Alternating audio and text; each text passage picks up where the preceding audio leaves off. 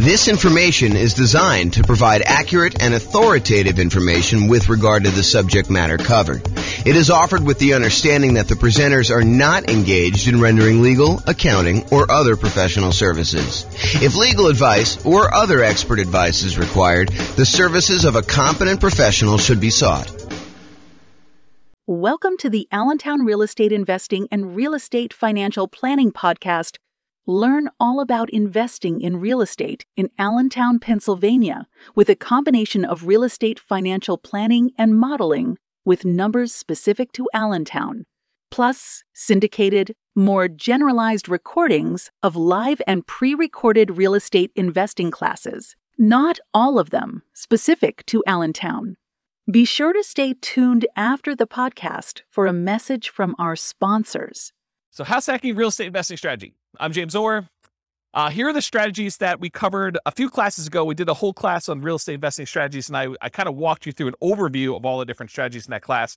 And then my intention was to give you a big picture in 1 2-hour class and then dive deep with both a qualitative deep dive and then also a quantitative deep dive of like how these function toward you achieving financial independence. So you'll see numbers tonight on house hacking and some of the other ones we just did so you can see the comparison. So here's the overview of the strategies. The primary strategies I intend to cover in the classes and the podcast and everything else are these three: the buy and hold, which includes short-term rentals and vacation rentals, the nomad strategies and all the variations like nomad by proxy, nomad with house hacking, which we'll talk a lot about tonight, nomad to short-term rental, vacation rentals, nomad with lease option exits, and the ultimate real estate agent retirement plan. So all the nomad ones are part of that group, and then house hacking. So the third one, this is the final in the triad or trilogy for the primary strategies that we're going to be focusing on. So those are the three. Then we've got the whole group of these secondary strategies, which there's probably a lot of podcasts or a lot of people that kind of teach this, but it is not the primary focus of what I intend to cover in the podcast and the classes. So I'll tend to focus more on the three primary: buy and hold, nomad, and house hacking, and the variations of those. But there's other strategies too, which I will teach classes on just to kind of be a completionist. But it is not my intention to constantly be deep diving into this, although who knows, I get distracted. Someone kind of shows me this shiny object and I tend to go down this path where an entire summer becomes the summer of creative financing or something. But at this point in time, I do not intend to have these be a major part of the podcast. So the secondary strategies are the whole creative financing family: owner financing subject to rent to own, lease option, lease purchase, the ultimate strategy, and then anything like quick turning or flipping properties, that kind of strategy, the BRRRR and BRRRR models, which one has an extra R, wholesaling, wholetailing, options and option auction, tax liens, tax deeds, and then partnerships and syndications, where there are 3 different roles for partners: the deal maker / syndicator, the guy who like puts together the partnership, brings in the money partner, brings in the loan partner, finds the deal, manages the whole thing. So that's the deal maker syndicator. Then there's the money partner, the person who brings in usually the money for the down payment and the reserves and holding costs and fixed up costs and all that other stuff. And there could be more than one, or one person can play more than one role as well. And then the loan partner, the person who actually signs for the loan or gets the financing for that. So those are typically the 3 roles of a partnership. And we'll go into some detail about those. The classes coming up for these, because I've got classes for all of them. I got a creative financing, quick turn, BRRRR, wholesaling, options, option auction, tax liens, tax deeds, and partnerships. Those will largely be in the similar format to what tonight is. So we'll do that. And then the things I'm not covering, I'm not going to cover real estate investment trust. Just go talk to a stockbroker and buy a real estate investment trust. Not going to do a whole class on that. And if people are asking like, well, what about probate? What about short sales? What about foreclosures? What about pre-foreclosures? Those are sort of included as sub kind of characteristics of other strategies. Like a lot of the creative financing stuff, it has to do with pre-foreclosures and to a lesser degree foreclosures. And then a lot of the fix and flip ones are probably foreclosure type properties and stuff like that. So I'm not going to do separate classes on those, at least not right now as part of this series, but that's the thinking right now. Any questions on real estate investing strategies and what we're covering? I'm just like going off tonight. I'm just like in the zone, looking out the window and teaching. So if you guys have questions, let me know. All right, cool. All right, so house hacking. So let me just cover right up the top. There's no slide for this, but I think this comes up a lot when people hear me talk about nomad or they talk about house hacking. Nomad and house hacking are different. So nomad, if you remember, is sequentially buying owner-occupant properties. You buy a property as an owner-occupant, you move in, you live there for a year or more, but you have to live there usually for at least a year because that's the agreement you have with the lender. So you move in, you live there for a year. Then at the end of the year, you convert that property to a rental and you move into the next property. And you repeat that process until you acquire as many rentals as you want. There's technically no limit for the loan except for your ability to qualify. So it's not like you can get 10 and then you're done. If you're doing conventional financing as an owner-occupant, you can do 11, 12, 13, 14, 15. Where if you're doing regular non-owner-occupant, you usually get cut off at 10. So there usually is a hard limit. And that limit has changed over the years. It wasn't always 10. It's currently 10 right now, and who knows what the lending policy will change in the future. It might get more lax, it might get more strict. You never know. So the difference between nomad and house hacking. So nomad, you're buying property sequentially. You're buying them as an owner-occupant, moving in, converting them to a rental, and you're just repeating that process. House hacking, on the other hand, is where you make use of a property that you're already living in. You're either buying a duplex and renting out one half, you're buying a triplex and renting out the other 2 units, or you're buying a fourplex and you're renting out the other 3 units, or you're buying a property and you're renting out the rooms, or you're renting out the garage, or you're parking an RV and you're either living in the RV and renting out the house, or you're renting out the RV as an Airbnb or something like that. The idea, though, is you've got an existing owner-occupant property and you're making use of getting income from the property that you're living in. So house hacking really is a strategy for people to get income from properties that they're living in. You can combine nomad and house hacking. You can buy a house as an owner-occupant, move in with the intention of moving out in a year, converting that one to a rental. And while you're there, you can have roommates for the property that you're living in. So you can almost use the roommates as a way for you to save up your down payment to buy the next property. It's one way to think about it. Okay. So house hacking is similar in many ways to nomad because you're doing owner-occupant properties. And so all the financing and a lot of the risk profile is very similar. Most house hackers are trying to reduce, or in some really ideal cases, completely eliminate their housing expense. With Kevin, you said you're doing house hacking right now. Are you able to get to offset your housing costs completely?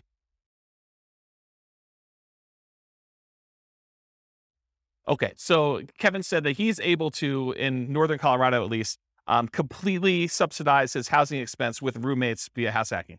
So he's combining house hacking and nomad at the same time, but you're doing the house hacking, you're able to basically live for free, or very close to it. I think you said you were up 100 last year and you're down 100 this year. So your actual cost out of pocket now is $100 to live. Yeah, so that's amazing. So most house hackers are trying to reduce or completely eliminate their housing expense. Mathematically, though, if you really step back and you think about it, you just kind of think about like this whole thing is a big black box with numbers in and numbers out. House hacking looks almost identical to getting a side hustle, right? You could, instead of renting out a room for $700, you could just get a side hustle for $700. It looks the same. And then you don't have someone living in your house. But the nice thing about house hacking is if you've got extra space in your house and you're willing to put up with a lot of the inconveniences of having people there, there's some pluses, but I think a lot of people think that there's some inconveniences with it. But if you're willing to do that, you don't have to go get the side hustle and do the extra work. So you don't have to go out and put in hours in order to trade for that. And you can actually get some extra income from doing it. So when we do the modeling, though, in the Real Estate Financial Planner software, I model it like a side hustle. So all I basically say is during the period that you're house hacking, you tell me I've got 1 roommate, 2 roommates, 3 roommates, whatever it is. And I take the roommate rate and I say you've got an extra income source. So it's an extra job in there that brings in whatever it is, $650 a month or $1,300 a month. And so mathematically, it just appears as though you have extra income on the owner-occupant property. You've got all your normal expenses on the property you have, but then you're getting a rebate on that from the extra income source. Does that make sense? Okay. Let's see. So usually house hackers, by trying to reduce or completely eliminate their housing expense, it allows them to, one of two things. Number one, it allows them to afford a more expensive asset than they might otherwise can or want to support. So it could be, they buy a duplex, which is more expensive than they normally want to buy as a house. But because they're house hacking one of the units, they can afford to do that. And the big benefit of doing it that way is instead of buying whatever the prices of houses are in your market, $400,000 single family home, maybe you go buy a $700,000 duplex where you're going to rent out one half of it and your rent from the other unit helps to support it so that for you, it looks like you're buying less than a $700,000 property because maybe you couldn't qualify without that rent coming in from that one half. Or you go buy a fourplex, which is almost 4 times as much. So then you have this larger asset base that's being paid down with debt and it's appreciating if your market's going up. And so you're getting the benefit of owning a larger asset when you do it that way. So that's one of the reasons why someone might do it. Or they can get the rent coming in from their property. Like let's say you're renting out a couple bedrooms, you could take that extra income and instead of buying a larger house than you can afford, Now you can take that extra income and you can use it to invest in something else. You could use it to save up for a down payment on the next property you're going to buy, or you could use it to buy stocks or bonds or commodities or Dogecoin or whatever you want to do in order to take that extra money and invest in something. All right, did I cover everything I had on there? Oh, I do need to say this. So just because house hacking does allow you to buy these larger assets like a fourplex or something, you still need to qualify for the loan.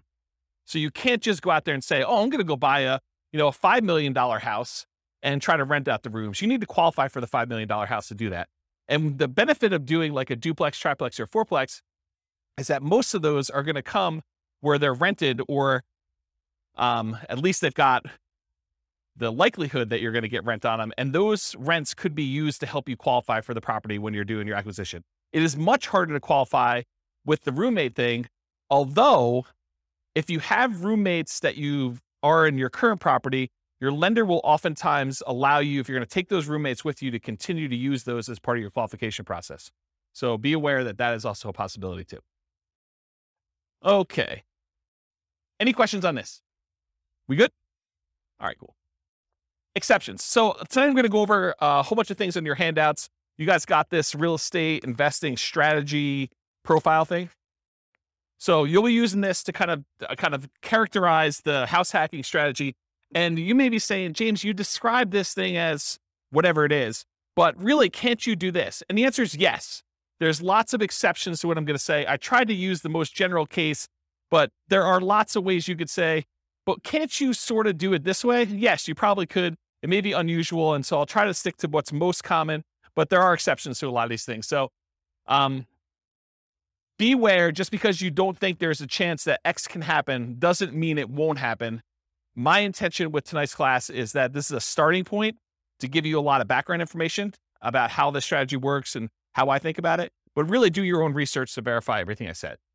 You should not rely on me. Okay? Any questions on this? Sweet. All right, so house hacking variations. Let's just kind of start going down what we're going to be covering tonight. So there's traditional house hacking. When you have traditional house hacking, you typically go buy a house, single family home as an example, and you're usually going to put 0% down if you're going to get a VA loan. And VA loans allow you to buy single family homes, duplexes, triplexes, or fourplexes. They require that you be a veteran. So you have to have served in the military and have veteran benefits, VA benefits. And you could use that up to a certain limit. You're not limited to just one. You're limited to the actual the benefit you have from the VA. So you could possibly use your VA benefit for more than one house if you happen to be in an area and to find a property that's inexpensive enough. Or if you sell your VA property, then you can reuse your benefits, although it's a little bit more expensive to use them on the second time. So VA is usually a specific loan program that you have to be a veteran to get. It's a nothing down loan program. Instead of having PMI, private mortgage insurance, which private mortgage insurance is an insurance that the lender requires you get when they make you a loan where you put less than 20% down, it protects them in case you default. So they basically said, hey, listen, if I'm going to let you put 5% down on a property, then I want to make sure that you pay a third party insurance in case you default as the buyer on the property. I want to be protected. Okay. So in those cases, PMI protects the lender. With VA though, there is no actual PMI with VA. Instead, they charge an upfront funding fee. And you could choose to pay your PMI as one lump sum upfront fee, but VA is a special case where the Veterans Administration actually charges you an upfront funding fee, which is part of their insurance that they use in order to make good on any loans that go bad when the VA guarantees it with the banks, the local banks that are doing it. So if you're going to go buy property, you could do 0% down for VA, and that's one of the two loans that you can do for multifamily. So if you're not a veteran, you're going to have to do this other one if you want to buy a duplex, triplex, or fourplex. But basically 0% down is the VA loan, or you could do a 3% down conventional loan. And these loans are all on your sheet here. What does the top of the sheet say? Loan type mortgage insurance comparison. So there's a little spreadsheet here that shows you all the different loan types if you got that handout, and it shows you all the different ones. You can follow along on that one if you want to take any notes. So 3% down is another conventional loan program. It requires PMI for doing that. And there's two different options that I have on there, although there's a third lump sum upfront fee. You can either pay it monthly, the PMI, or you can choose to have the lender pay it for you on your behalf, and you are voluntarily taking at a higher interest rate instead. So think of it this way. You guys know that if you wanted to go get a loan, you could tell the lender, hey, listen, what are the rates today? And they tell you 5.5%. You say, well, what if I wanted to pay you? Could I buy down my interest rate? And they say, yeah, you could pay us 2 points, whatever 2 points are in the loan, and we will allow you to have 5.375 instead of 5.5. So you could buy down the interest rate like that. Well, what most people don't realize is it works in the other direction too. You could say to the lender, look, interest rates right now, if I'm not paying any points, is 5.5. What if you actually raise the rate voluntarily to 5.625, take a voluntarily higher interest rate on the loan? The lender would then give you a credit back, which could then cover some of your closing costs, not your down payment. You always need to have that 5% down or 3% down or 3.5% down, that you can never get rid of the down payment portion of it. But some of your closing costs, the lender can contribute. So it could pay things like title insurance or your prepaids on, your insurance or things of that nature. So it can pay some of those things in advance as part of your prepaids, as part of the closing costs. So you effectively end up coming to closing with less money by voluntarily taking a higher interest rate, which means your payment's going to be higher. Okay, so that's one option.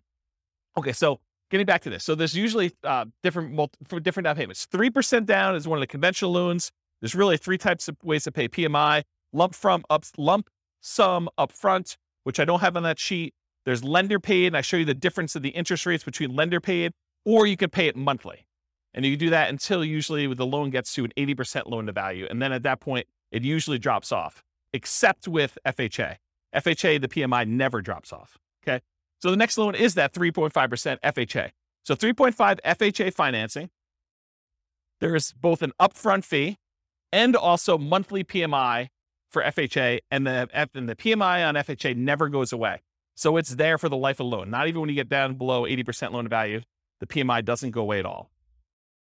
The benefit of using FHA, though, is with FHA loans, you could buy duplexes, triplexes, or fourplexes with 3.5% down. You have to owner occupy one of the units. These are all owner occupant loan programs. Okay. So you can buy single family homes, duplexes, triplexes, or fourplexes with FHA, all for 3.5% down, or 5% down.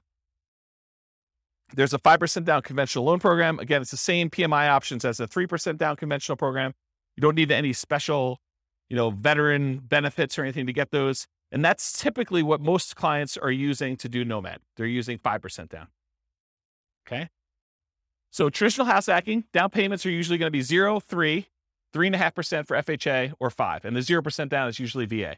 And so if you're doing multifamily, it's going to usually be the 0 if you got VA benefits, or 3.5 if you're doing FHA.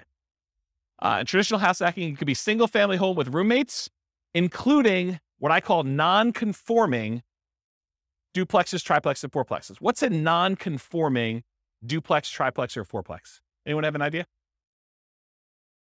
So an example would be a walkout basement. So in other words, you have a part of your unit that's technically not a duplex. It's not listed in public records as a duplex, but it's sort of set up where it feels a lot like a duplex, where you can have a completely separate living area, like a basement that has a walkout where they can come and go as they please through the back door. Maybe you set up a kitchen unit down there against, a lot of times against regulations of the county or the city that you're living in. Or maybe you just have like a kitchen set up, but no stove. You have like a little mini fridge and a little mini bar sink area. And they use like a little hot plate in order to cook their meals. So it's not technically a duplex, triplex, or a fourplex. It's not listed in public record as that. It's not zoned for that, but you're sort of using it like that. A lot of people, there's some people that have converted these up-down bi-level plans where you walk in the front door and they added doors right before the stairs so that now they have an upstairs and downstairs. So you walk in, there's a little landing area, and if you go to the left, there's a door that goes upstairs with its own unit. And if you go to the right, you open the door, there's a staircase that goes down to another unit. And some people have converted these to non-conforming duplex units, and they kind of rent out both of them. Okay. So you could do the single family home with roommates, or this non-conforming duplex, triplex, or fourplex from the single family homes. Or you could do legitimate duplexes, triplexes, fourplexes, actually zoned multifamily property where there's a unit, there's 2 addresses, it's zoned that way in public records. Like there's 2 different utilities, 2 different electrical boxes, 2 different water lines going, and so on. There's also slight variations on these, like additional dwelling units where you have a single family home with its own like mother-in-law suite or a multi-generational property. There's a whole builder now that's kind of catering to this group. They've got a whole bunch of new construction properties where they have 2 front doors, and one of them is like an intergenerational suite. There's a door that you can close between the units so they still connect, but they're technically 2 separate units. They have 2 kitchens, 2 sets of living areas, 2 bathrooms, all that stuff. So it's like a duplex, but it's still technically a single family home, which is an interesting product. So if you have a single family home, or even a duplex, triplex, or fourplex, you could rent out rooms in your unit, in like your actual side of the duplex. You could rent out rooms in addition. It is harder to buy more than one duplex, triplex, or fourplex. So if you were thinking, oh, James, I'm going to combine this house hacking thing you had with Nomad, and instead of buying single family homes every type of property, I'm going to buy fourplexes. So I'm going to buy 10 fourplexes, and I'm going to do that strategy. What's the challenge with that? Why can't you go buy 10 fourplexes easily? Anyone know? The financing. So if you have a VA loan, you could go buy 1, maybe 2 if you didn't use all your VA benefits to buy 2 duplexes or 2 fourplexes sequentially. You buy 1, you live there for a year, you convert it to a rental, you move out, you buy the next one. And if you have a little bit left over in your VA benefit, maybe you could do a second one with that. But then once you get beyond 2, this is like an ideal situation where you're able to find one cheap enough that you didn't use all your benefits. After you've done the 2 though, let's say you want to go buy a third one. What's the financing you can do in order to do that? FHA. So FHA is the only other one you could do to buy triplexes, duplex, triplex, or fourplexes. You can't do the conventional one with low down payments, like a 5% down. So if you wanted to go do a low down additional unit, then you could do your FHA. What's the problem after you get your 2 VA ones? That's really a stretch to do. That'd be really hard to do. And that third FHA one. Yeah, you can't do more than 1 FHA loan. There's some really weird exceptions. Like if you move more than 100 miles away, or you had one and you inherited one from your parents because they died and you kind of took over the loan or whatever it is. But they don't usually want to give you 2 FHA loans. There's some really rare exceptions, but for the most part, it's going to be very, very difficult for you to be able to do 2 FHA loans. So it's going to be really hard for you to buy that 4th duplex, triplex, or fourplex if you're trying to do this in series without putting a lot more down. Then you got to go put your 15% down for a duplex. I think there's a loan program for doing that as an owner occupant. Otherwise, it's going to be 25% down for doing any type of multifamily.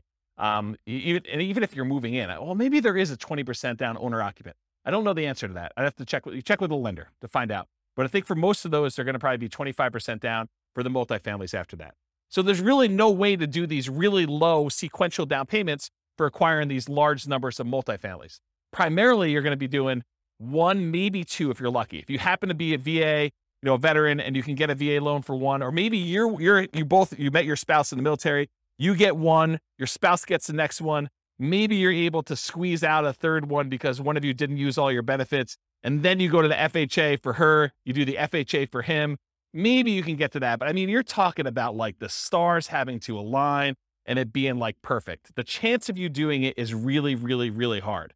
So a lot of times we'll just say, we're going to stick to single family homes. So you could do as many of those as you want. You buy 5% down every year for as long as you want to go. Okay. So that's why we typically don't do these multiple multifamily properties in a row. All right. So that brings us to our next variation of house hacking, Nomad with house hacking.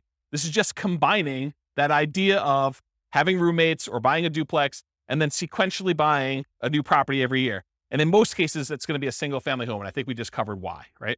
So you're going to be doing single family homes, Nomad with house hacking. And if you guys can't, it was last week we did Nomad, right?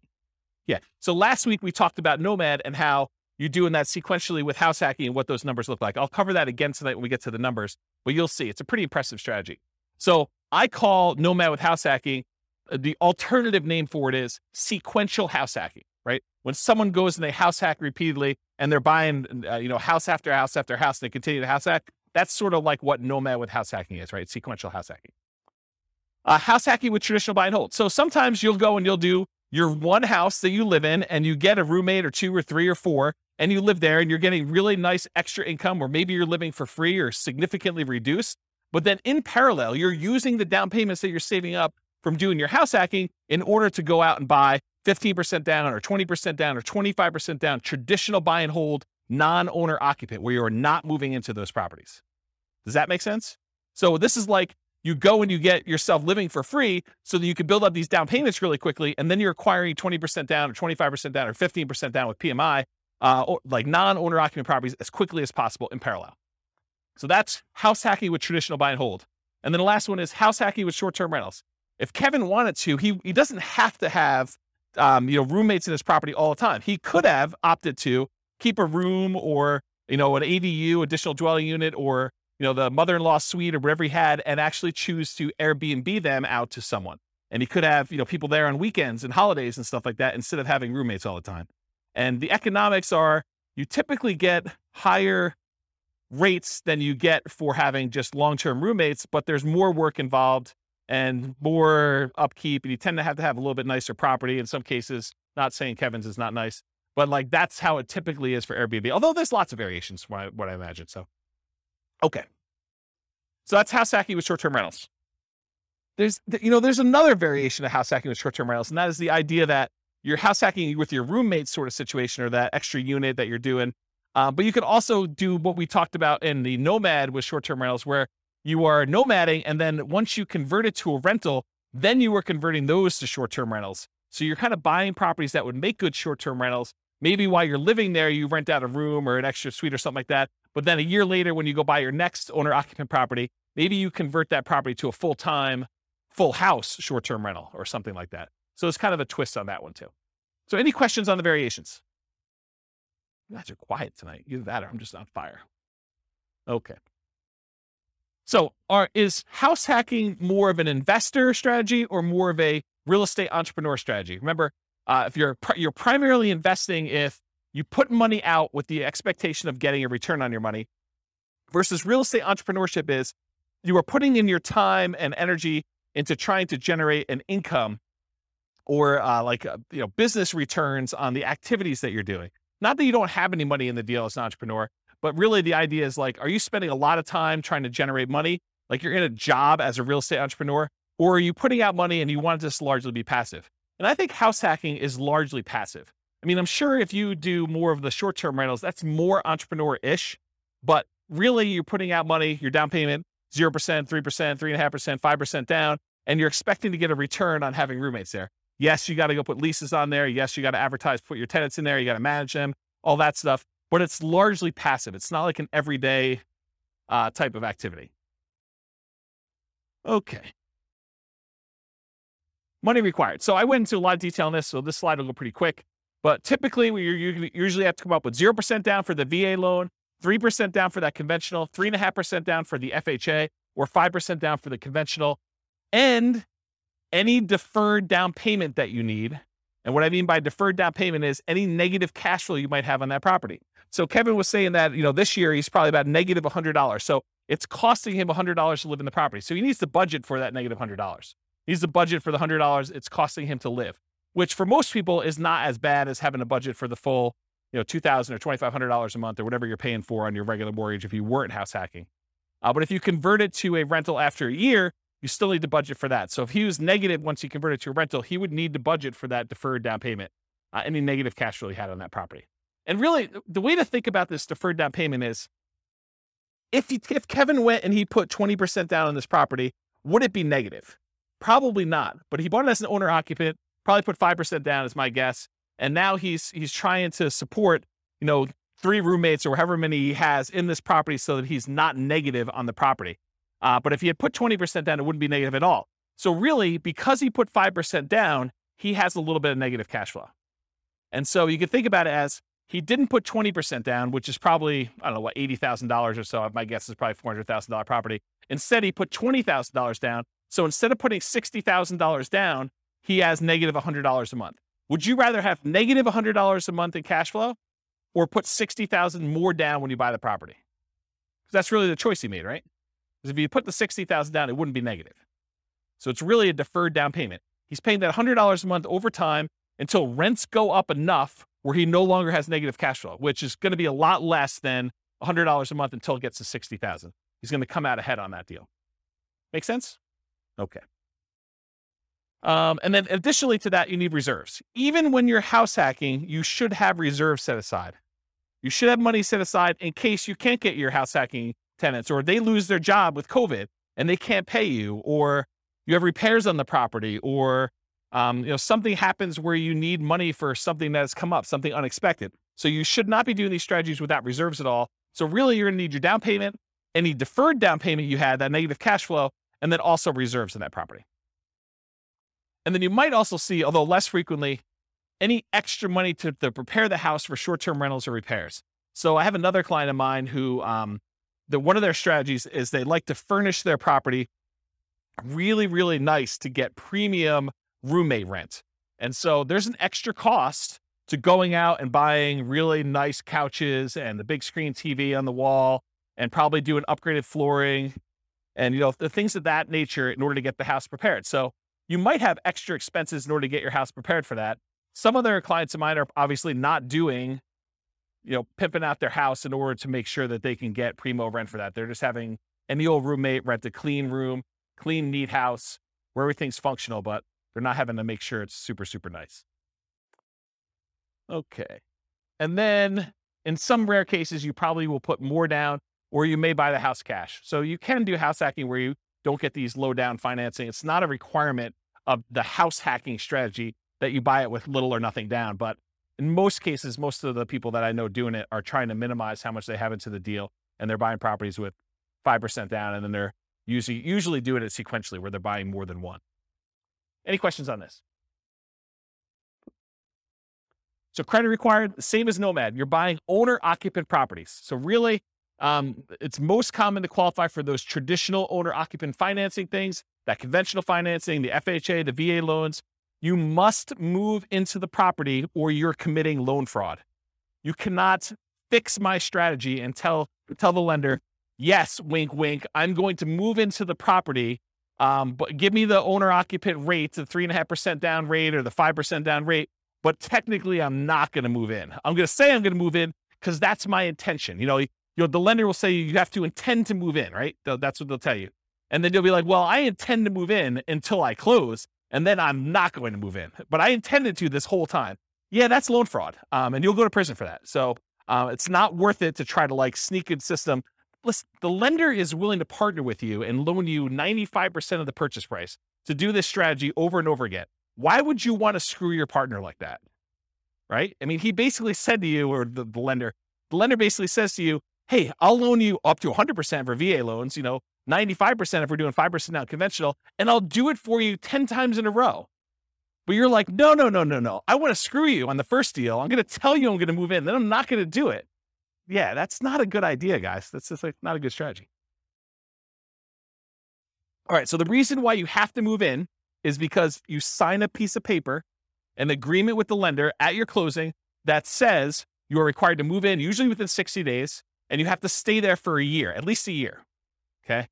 Now, can you, with extenuating circumstances, do it shorter than a year? Sure. Yeah. If you happen to be living in a property, then you get married 6 months into it, or you lose your job and you got to relocate, or you get a job transfer. Sure. You can move out before a year. That's not what we're talking about here. What we're talking about is violating the spirit of the agreement where you say, wink, wink, I'm moving in, and then you don't move in. And in case you're wondering, James, but how will they find out? I mean, come on. I mean, they're not going to come around and knock on the door and check to see if I live there, are they? Yes, they will. At 6 a.m., according to one person in the room. So yes, they do come and they verify that you are living in the property. They spot check it. It's not like every single one's going to do it, but they will do that. Okay? So typical credit score needed for doing these loans, it's all on that worksheet I gave you, the loan one. There's a list for credit score, minimum credit score in there. The typical credit score for most of these programs is 620. There are some exceptions, maybe down to 580, FHA and VA. Better credit often will get you a better interest rate, although I don't think FHA varies based on credit score, and lower your private mortgage insurance. So with the exception of FHA, I think both the conventional loans, your rates can get better depending on what your credit score is, and your PMI payment will also get better. It'll be less if you have better credit score. Okay. So it helps to have a higher credit score. It's something for you to work on and strive for. Less common situations, if you're buying without a loan, a credit score is not required. So if you're paying all cash, it doesn't matter. But in most cases, you're going to need a credit score in order to do this. And realize that credit score requirements can change over time. So do check with your lender. Don't come to them and say, but James told me in class that I could do this with 620. you're required to give me that loan. No, that's not how this works. The lender will tell you what is required to do your loan, and then that's the rule you need to kind of do with. It doesn't matter what I say. Okay? Any questions on that? Sweet. All right, so here are the Fannie Mae regulations for qualifying for a loan and how they look at rents on your owner-occupant property. So I'm going to read this to you, and then I highlighted in red the section that talks about how they deal with house hacking. So the title of the section is Treatment of the Income or Loss. The amount of monthly qualifying rental income or loss that is considered as part of the borrower's total monthly income or loss, and its treatment in the calculation of the borrower's total debt-to-income ratio varies depending on whether the borrower occupies the rental property as his or her primary residence. Principal residence, what it says, okay? And then here's a section that applies. There's another section which is when you are not talking about your primary, which I will not read. But since it's a class on house hacking, I do want to read this section to you as to how they qualify you for the loan. So if the rental income relates to the borrower's principal residence, and then there's 2 bullet points. Bullet point number 1, the monthly qualifying rental income, as defined above, it's before this section, must be added to the borrower's total monthly income. So if you have positive income coming in from this property, they add it to how much you make. The income is not netted against the principal, interest, taxes, insurance, and HOA of the property. That's what it says on there. The full amount of the mortgage payment, principal, interest, tax, insurance, HOA, must be included in the borrower's total monthly obligations when calculating the debt-to-income ratio. So what they basically said is any rent you get on the property counts as income to you. It's like what I just told you, where it's like a job. It's like a side hustle. So if you're getting $650 a month from a roommate, it assumes that you're making $650 a month extra as income.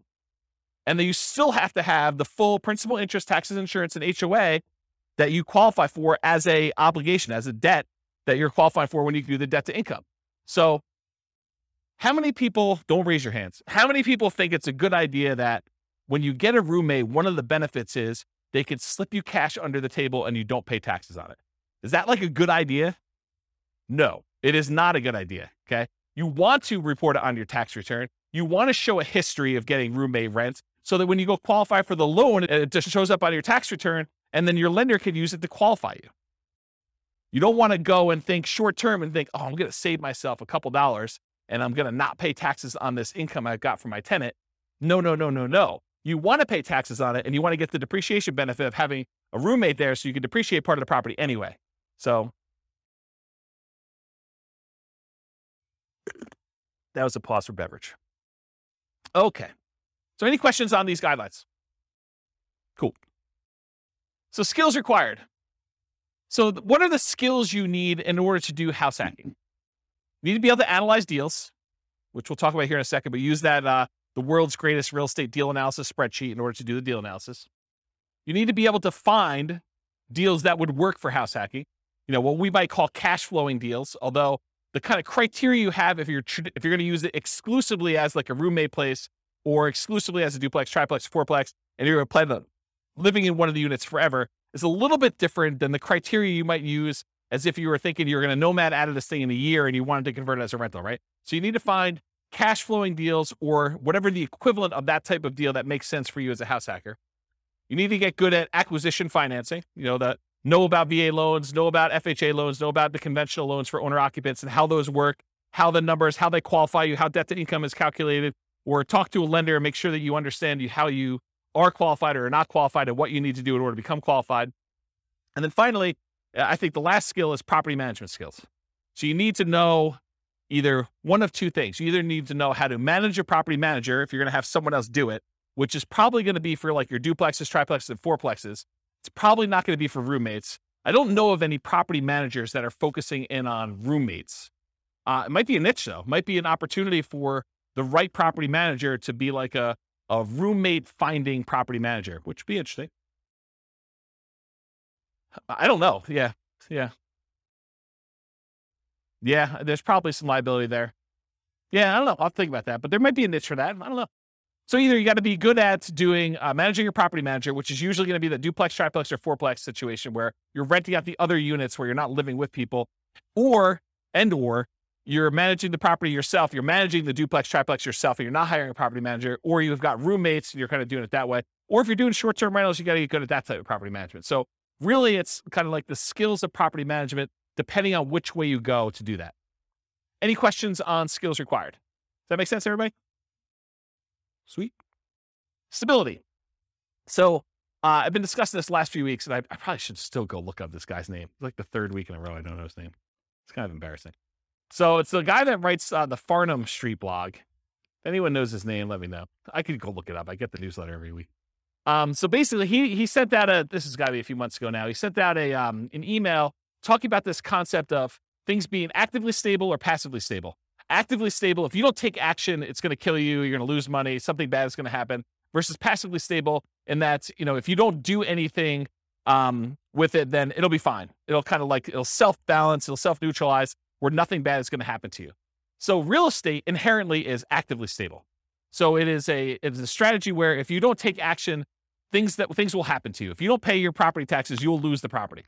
Someone will put a tax lien on your property. If you don't do it for enough time, then they'll execute on the tax lien and they will foreclose on the property and you'll lose ownership of the property. So in that case, it's always active. But there's kind of like variations within active in my mind. If you got an interest-only loan, knowing that at some point you're going to have a balloon on that loan and you're going to need to pay off the balance of it, that is more active than getting a 30-year amortizing loan that will just kind of automatically pay itself off after 30 years. So if you think about, doing fix and flips, where if you don't actually go out there, do the work, fix up the property, either sell it or rent it out or something like that, that is an active strategy where if you don't do something about it, it'll hurt you. Versus more of a buy and hold property with a 30-year fixed loan, you get a property manager in place, and it sort of just hums along. Maybe you have to manage your property manager a little bit, but it's much more passive than like a fix and flip as an example of that. So house hacking is actively stable. And I think short-term rentals are a little bit more active because there's more activity involved. So in general, this is a pretty active strategy. Did you look up his name? Yeah, I'll have to think about it. I should just look it up. Maybe send me an email. All right, scalability. So how scalable is house hacking? And I used to have an extra slide here where I talked about, real estate in general gets you to just really big picture. Real estate in general gets you to $1 million net worth, $10 million net worth pretty easily. But in order to scale above 10 million, you need to do different things. You need to be thinking differently. You need to be buying different types of investments. And even beyond that, it's much, much harder to do real estate to a, much larger scale than, 10 million as an example. And 10 million is relatively arbitrary. It's not like an exact number. So how scalable is house hacking? Is it something that's going to get you to 10 million? And the answer is probably not, right? I think house hacking could get you to that kind of 1 million to maybe pushing 10 million if you're doing more sequential stuff. But house hacking just one property where you get roommates, that's really not going to get you to these big numbers. So it's not super scalable in that way, unless you're starting to kind of combine it with some type of sequential buying, like a nomad strategy where you're buying one every year and you're trying to do that. And then maybe you're converting those, you're kind of selling them off after a period of time and converting that into larger multifamily properties. And you're really leveraging up as you go. That's more of a scalable strategy. So house hacking is often limited to one per new property per year. And as soon as you're repeating the process as a nomad with house hacking, I think I talked about that, like if you're going to do that. And then from that perspective, it's hard to scale because you're only able to do one a year. If you had an unlimited amount of money and you were buying properties where you're not moving in, you could buy 10 a year. But with house hacking, you got to buy one per year. And that's one of the reasons it's not super scalable. It could increase speed with short-term rentals where you could buy a second home with 10% down in parallel every year. You could also do it where you're buying traditional 15% down, non-owner occupant, 20% down, or 25% down, non-owner occupant in parallel as well.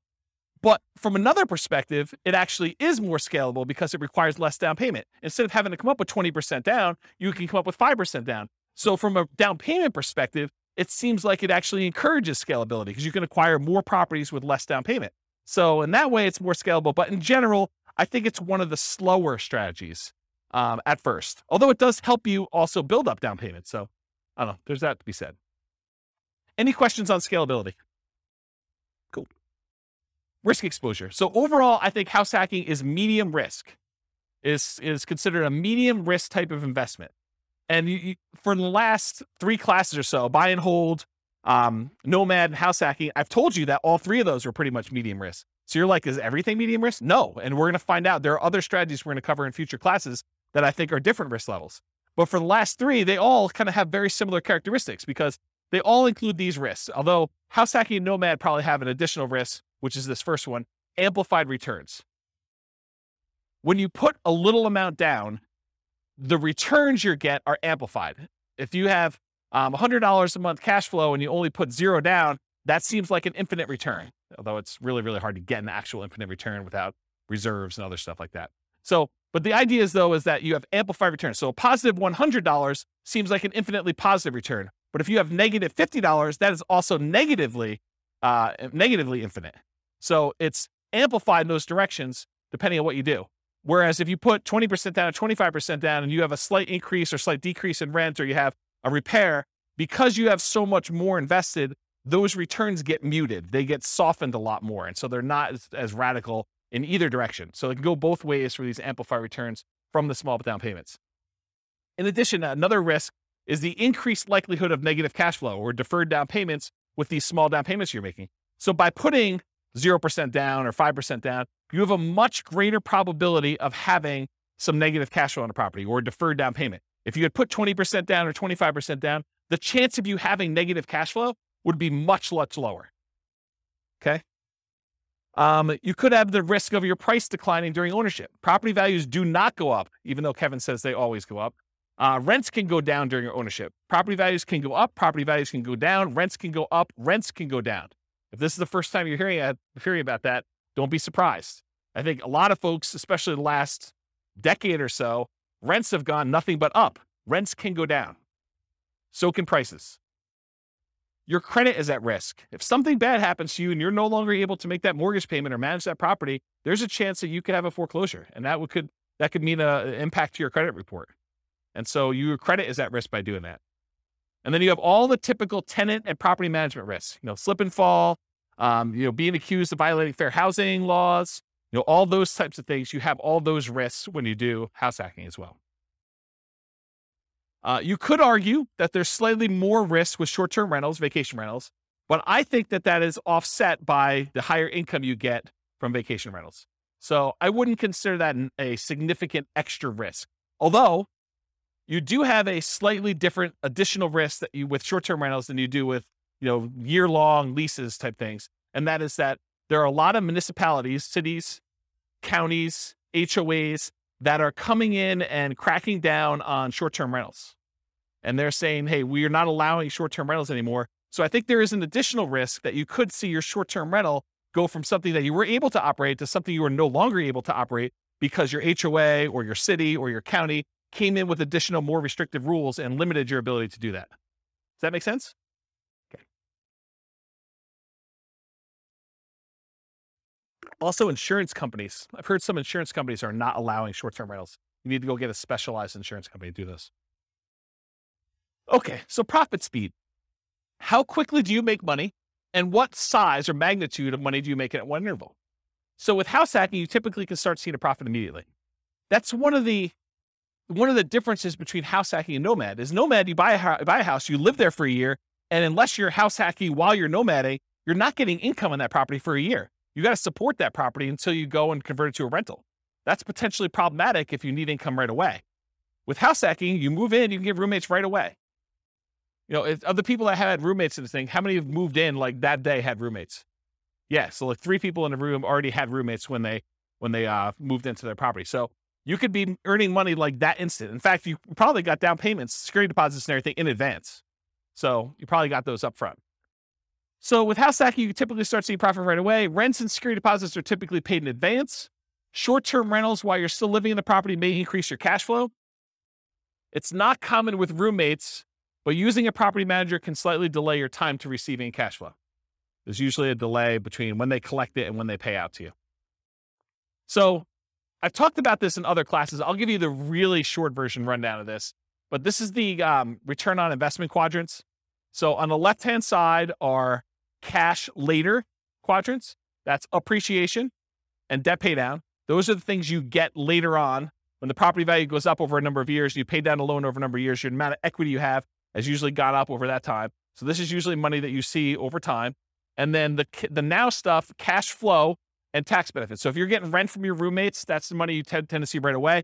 And then the tax benefits, which is usually depreciation. You usually see that either in your paychecks because you went and you increased your exemptions, or at the end of the tax year when you get a larger amount back in your refund, or you had to pay in less of the amount that you owed. Kind of that's how that works. So those are kind of how the quadrants work. The ones on top, appreciation and cash flow, those are speculative. You're kind of like market dependent. You're relying on things to go your way, like property values going up or rents kind of remaining where they are or rents going up. And the ones on the bottom, debt pay down and tax benefits, those are sort of like the base of the pyramid where contractually you get debt pay down no matter what the market does. If you get a 30-year loan, you're paying down a certain amount of debt with every mortgage payment, whether you like it or not. Okay, that's what the debt pay down portion is. And then tax benefits, unless the tax law changes, you're getting depreciation for 27 and a half years, whether you like it or not. Okay, so those are the two kind of like baseline ones that are not market dependent. They're less speculative. They're only speculative if you stop making your mortgage payment, or in tax benefits wise, if the tax law changes and you're no longer able to take depreciation. Okay, so we talked about that. Any questions on profit speed and profit size? Oh, I'll comment on size. So the interesting thing about house hacking is it has the potential of bringing in more cash flow than a lot of other strategies.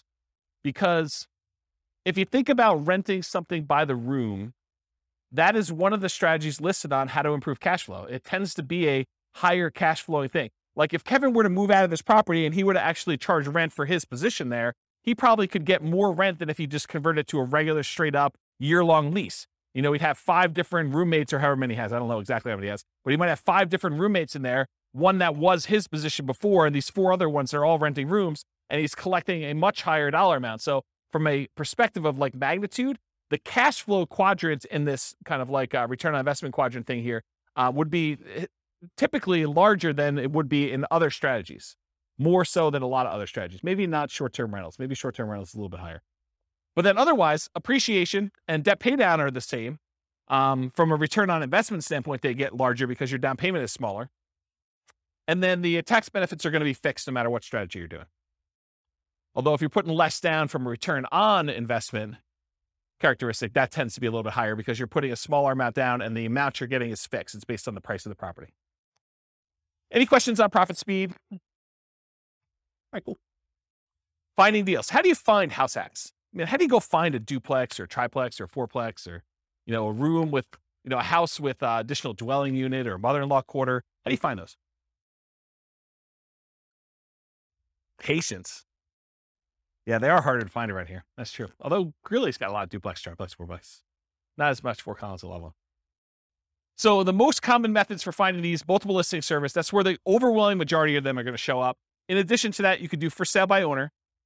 And for sale by owner really breaks down into 2 groups. There's the actively marketed for sale by owners that are going out there, they're listing their property on Zillow, they're putting a yard sign up, they're doing things in order to encourage people to find their property. And then you've got all the hidden for sale by owners. And those you got to find by doing marketing. These are the people that maybe they don't know they're going to sell, or maybe they haven't told anyone they're going to sell, but they want to sell, or they'd be open to selling. Okay. And so those are all the hidden ones. You usually find those by either marketing or networking. In addition to that, can you go find, the rogue duplex or single family home with a mother-in-law suite or something like that from a wholesaler? Can you do that? Yeah, I think that comes up, but I think that's more of a secondary, more unusual strategy for you to find these types of properties. Any questions on finding house hack deals? We got one more slide on finding stuff. So when you're looking inside the MLS, you could definitely set up searches for show me all the duplexes, show me all the triplexes, show me all the fourplexes. That's pretty easy. But then there's a bunch of keywords that I think will be helpful for you if you're searching to try to find house hacking type properties. So additional search terms might include mother-in-law, in-law, or suite. And I would spell suite correctly, S-U-I-T-E. I would also spell it wrong because not all real estate agents can spell. Okay? So I would put it in there as both the correct spelling and the incorrect spelling so that you catch the ones that they don't know how to spell. I'm picking on myself. I'm a real estate agent too. So I think you search for words like that. You could also search for the term separate entrance, because I think that would also be a key. And you're going to do these searches and there are going to be false positives that come up, right? You're going to be like, It'll say something like, stay away from the mother-in-law with this amazing spacious house in the mountains, right? And so it has nothing to do with the mother-in-law suite. They just happen to use the mother-in-law, and that's not really a property you necessarily want to use as a house hack. But I think doing these search terms will give you enough positives that it's worth putting them in and doing a search for. So mother-in-law, in-law, suite, those 3 terms. Separate entrance is another one. Kitchens, plural. If you do a regular search for kitchen, it's not going to help you. But kitchens, that usually implies that there's more than one, and that usually is a sign of a property that could be a good house hack for you. ADU stands for accessory dwelling unit or additional dwelling unit. The term accessory dwelling unit or multi-generation or multi-generational, those terms could help. Basement apartment, another term to search for. Garage apartment, maybe even just apartment. Cottage, compound, pool house, boat house, maybe wet bar. If you're looking for ones where you can actually park an RV and you have your RV where you live in, or you rent that out as a different Airbnb thing, maybe do a search for RV. Airbnb, VRBO, vacation rental, short-term rental, STR, which is abbreviation for short-term rental. A lot of times there's limited in space, and so some people will use abbreviation for that. House hack, just do a search term for that. And I would probably do that with space and without a space, because I think some people think it's one word. Roommate, also roommate with a space, without a space. Non-conforming, for example, non-conforming duplex. I wouldn't recommend violating any rules to rent these, but if you're willing to, or if it's something you're willing to go and do the correct paperwork in order to get it converted to conforming, then you might want to consider that. But you guys do realize if you go buy a non-conforming duplex, a single family home that's really set up as 2 different units, that the county can come and say, or the city can come and say, hey, you can't do that. That's against the rules. And they could fine you, or they could force you to kind of clean that up. So if you bought a property and you paid a premium in order to acquire a property that really isn't what you're using it as, that's potentially problematic, right? And there are some people that, at least around here, there's occupancy rules. So if you've heard of the U+2 rule, it means you can live there plus 2 other people. So if you had 3 roommates and you'd be violating the rules. And at least around here, the rules are pretty stiff. I think the penalty for violating the U+2 in the city of Fort Collins is $1,000 per day per person. Yeah. So if you're violating with 2 extra people, it's $2,000 per day. It's pretty gnarly. And there's always talk about whether they're going to repeal that or change it or amend it or whatever. But as of right now, I think that's the rule. And in case you're wondering, they don't really enforce it. That's just sort of on the books. No, they have at least 1 full-time enforcement agent. I think they may have more than 1 now, where they're actively going around there looking for people doing this. And if you have a neighbor, if you got 4 roommates, you got 4 cars, and you accidentally park too close to the one neighbor's house, they'll just call the city. So you don't want to do that. And they're so serious about it, at least around here, they will make you sign a form when you buy the property and when you sell the property that you acknowledge that rule. And you're supposed to have a copy of that form with every lease that you do. And not having the form is a fine. So if you do a lease in the city of Fort Collins and you don't have that form, then you're violating it. And if they find out, they can charge you a fine for not having the form that says there's a U+2 law and that you agree to abide by it, for not having that if you don't sign a lease with it. Okay? So just be careful about this non-conforming stuff. Don't think to yourself, hey, there's this 8-bedroom house. I'm going to get 7 roommates, and this thing's going to be amazing. Maybe not. Maybe not. Might not work out the way you planned, okay? So definitely check your zoning regulations and your occupancy rules in your city that you're doing that for. Any questions? Is this helpful, this little list for doing stuff? All right, cool. So if you're going to go analyze a deal for House Hack, go download the spreadsheet, realestatefinancialplanner.com/spreadsheet. You can download it and do house hacking analysis. Now, if you're going to go get a couple roommates, but it doesn't cover your rent, it's going to show negative, right? Right? Your returns are going to be negative for that first year. You've got a $2,000 a month mortgage, principal, interest, tax, insurance, HOA, all that other stuff, and you're only collecting $1,800. It's going to look like you have negative $200. That's because you're living there for negative $200. Right? You're paying $200 to live there. So think about it that way. But then, next year, if you decide to do like house hacking with Nomad or Nomad with house hacking, where you're kind of doing these sequentially, next year it should be very different. And so maybe you run it as if you're going to do it for next year, kind of do your year 2 analysis when you do your deal analysis up front. Any questions? All right, cool. Market conditions. So what kind of market would you want to do house hacking in? Would you want to do it in a market that's declining, where prices are going down, or rents are going down? Probably not. So in an ideal world, you want markets with good cash flow and markets with strong appreciation and rent appreciation. It is challenging in markets with significant negative cash flow, although I'll tell you, house hacking sure helps. And markets with no or negative appreciation or rent appreciation. It's a little bit harder to do in those markets. Any questions on market conditions? Accessibility, availability. In many markets, there are plentiful deals for you to select from the MLS. So it's really just selecting the best one, right? You get to look at a lot of them. You get to decide which one's going to make the most sense for you. In some markets, you're sifting and sorting, trying to find the best of the best, right? Like all the deals are positive 10% cash on cash, and you're trying to find the best 10% cash on cash deal, or one that's got a little bit better. Or maybe you're making trade-offs for location or for condition, or things that are like second and third tier. And in some markets, like our market, it's really, really, really hard to find properties that have positive cash flow right now with where interest rates are, where prices are, where rents are. And so a lot of times that takes the front driver's seat, and then you're making secondary selections based on, location or something like that. You're like, look, this is the closest we have to not being significantly negative cash flow. So of the ones that are available in this part of town or this sub-city or whatever we're doing here, let's go pick the best location in this new construction neighborhood as an example. So it's sort of like that when you're in these markets like this. Okay.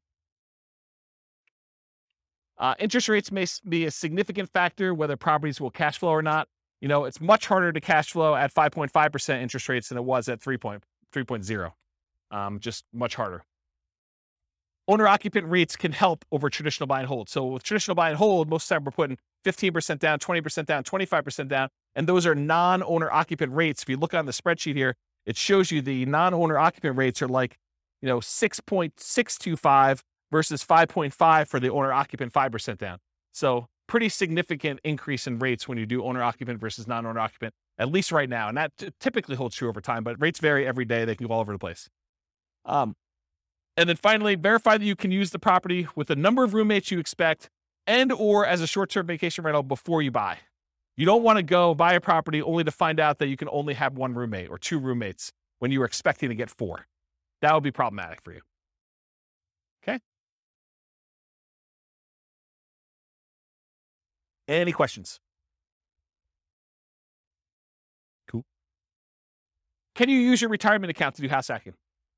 Can you go get a self-directed 401k or self-directed IRA account and use the down payment, use your self-directed 401k or self-directed IRA in order to do down payments to buy like house hacking properties?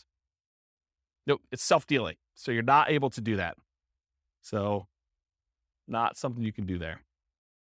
Okay, so let's get into the quantitative analysis. So most of the first half of the presentation or whatever it's been has been primarily going through like how the analysis, how the strategy kind of works. Like one of the characteristics of it, if you think about it from a whole bunch of different perspectives, that's how I think about it. Is like, so what is it from scalability? What is it from down payment? What is it from credit requirement? What skills are required? Now we're going to switch from more of this qualitative approach to numbers. Like how does it perform if you're trying to achieve financial independence? How quickly does it get you there? Especially compared to other strategies. Like if you've got one person in one situation and they're considering a wide range of different strategies, how does house hacking compare to doing Nomad, let's say, or doing buy and hold, or the other ones we get into the future, like doing creative financing or those? So tonight we're going to primarily focus in on the house hacking and how that performs numerically. So I will tell you that I'm going to go through a whole bunch of numbers here, but each one of these could literally be its own class. Like I could break down, house hacking with 2 roommates and spend an entire class going through the analysis of that and how risky it is and, what your net worth looks like there and what your, down payment and how quickly you acquire properties and what the characteristics of those properties are. I mean, we could really spend a lot of time going into detail. I chose to focus on months to financial independence. So how quickly you get to financial independence with my strategies, with all the strategies, so that I could sort of do a fast run through quantitative analysis on a bunch of different strategies rather than getting slowed down by looking at one really, really deeply. But I probably am going to do more full classes on individual strategies or sub-strategies and where we really dig into stuff so that you can understand the nuance. Because once you decide, hey, I want to do this nomad with house hacking, then you really want to know about that one. And it doesn't matter all these other variations as much anymore. Just that, hey, look, this one looks really, really good. Let me learn about that so I can implement it, right? So we'll eventually probably do full classes on those. I will point out it's naive to generalize these results. So these are the results with very, very specific assumptions. We're going to go over like the details of what this person is, how much money they have, how much money they make, what their goal is in financial independence, the types of properties they're able to get in their market, the interest rates right now. But any of these things change, all things are off. Like you cannot just assume this one is always better than the other one. That can change depending on what the assumptions are when we do this. So we're primarily going to focus on house hacking, 5% down payment with PMI. I didn't do the 0% down. I didn't do 0, and then you go to 3.5, and then you go to 5, and you do 5s. I mean, this is why these could be like full day seminars for like this whole thing. I just said, let's stick with 5% down payment with PMI. It's the one that's on your sheet, conventional loan, monthly paid PMI, if you're kind of wondering. I could have done buying duplex, buying triplex, buying fourplex. I opted not to really dig deep into the duplex, triplex, and fourplex because you can't repeat it. So I could have done, you bought one duplex or one triplex or one fourplex, but there's so many variables in doing that. I had to put a stake in the ground and just try to do as much comparisons of some of these as we could. But I decided not to focus in on duplex, triplex, or fourplex and what those look like. But I did vary your roommates, whether it's worth getting 1, 2, 3, or 4 roommates and what impact that has. And I did vary the loan. If you're doing buy and hold in parallel and you're putting 15% down with PMI or 20% down or 25% down. And so those will be there as well. And then for house hacking with short-term rentals, the way I thought about this, I could have gone and done a lot of short-term rental stuff and increased the income. But really, when you're thinking about house hacking, and I say you have one roommate, you're getting $650 a month from that roommate, maybe if you did short-term rentals, it's the equivalent of having 2 roommates, right? And so I didn't go separate those out, even though I could have said, you're doing short-term rentals like this. Instead, I've basically just said, hey, look, I showed you 1 roommate, 2 roommate, 3 roommates, 4 roommates. So if you're doing short-term rentals and you think your short-term rental income is going to be almost the equivalent of you having 2 roommates, except you don't, you're just doing a short-term rental in your unit, then use the numbers for 2. You can always go in here and modify these assumptions, okay? Also, I just want to point out that when you do short-term rentals, it's more of your time. So part of the increased returns you're getting, you need to allocate as $1 per hour for the work you're doing. It's not fair to say that that's all just pure return on your investment that you made. It's also labor. So we'll also talk about house hacking with traditional buy and hold. I'll run buy and hold in parallel, and then nomad with house hacking, AKA sequentially house hacking. So doing house hack over and over and over again, keeping roommates as you go. All right. So I got to define for you what financial independence is so that you know how we know if they have achieved it or not. So really financial independence is when your assets produce enough money to support your minimum target monthly income. What I call the minimum target monthly income in retirement. What some people might call lean fire, or some people might just call regular fire. It's where your investments can support your lifestyle so that you do not have to work anymore. It consists of 3 parts. Part number 1, passive income. Passive income consists of Social Security, pensions, and annuities. That's all passive income. Number 2, net cash flow from rentals. So after all your expenses, take your gross rents and the other income you have coming in from the property, subtract that, your principal, interest, taxes, insurance, HOA, maintenance, vacancy, property management, all of those things come off the top. Your net after all expenses is part of that, whether you qualify for financial independence or not, net cash flow. And then finally, any other assets you have, not equity in properties, you've already counted that as part of your cash flow. You cannot count equity twice. But any other investments you have that you've invested in stocks or bonds or mutual funds or anything like that, maybe you made hard money loans, all of that stuff clumped together times whatever you consider to be your safe withdrawal rate.